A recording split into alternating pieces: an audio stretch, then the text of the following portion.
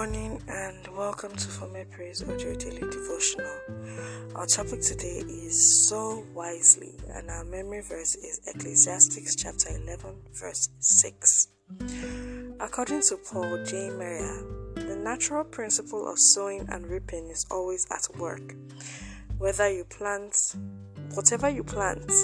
whether physical, spiritual, mental, financial, relational, or emotional, will grow and someday return to you in a multiplied fashion. It can be incredibly good or terribly bad, depending on your seed. Now, seed sowing is among the controversial issues in Christianity today. Some people say it is a ploy by spiritual leaders to extort money from their members, while others say it is a strategy men of God use to enrich themselves. Whatever your perspective on seed sowing may be, just know that it is a natural principle that a man shall reap what he sows. He who plants pineapples should reap pineapples. When a farmer wants to sow a seed, he casts it to the ground.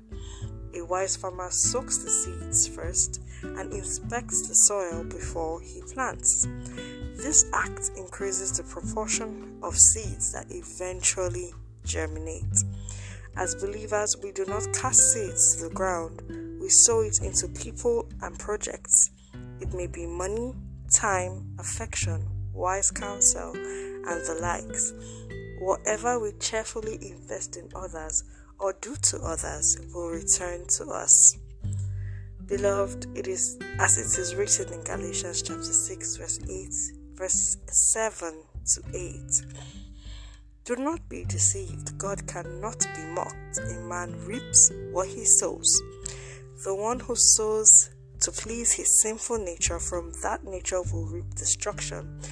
The one who sows to please the Spirit, from the Spirit will reap eternal life.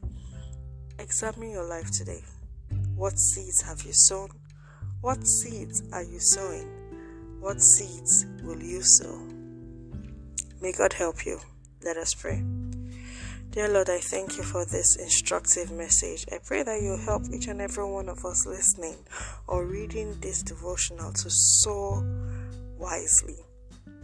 Help us to be in tune with you, to know when and where to sow. And help us to be patient enough to reap the fruits of our sowing in Jesus Christ's name. Bless this day, dear Lord. Bless the works of our hands, and let testimonies of your goodness abound in our lives. All these we ask in the precious and most powerful name of the Lord Jesus Christ. Amen. Thank you so much for listening to this point, and you know the usual mantra. Do not forget to share this message with everyone. Do not forget to engage our posts on Instagram and Facebook at For My Praise Official, and check out our website formypraiseonline.com for inspired and inspiring word messages. God bless you. My name is Gracious Sade. Until I come your way again, stay safe, stay blessed, and have a fruitful day.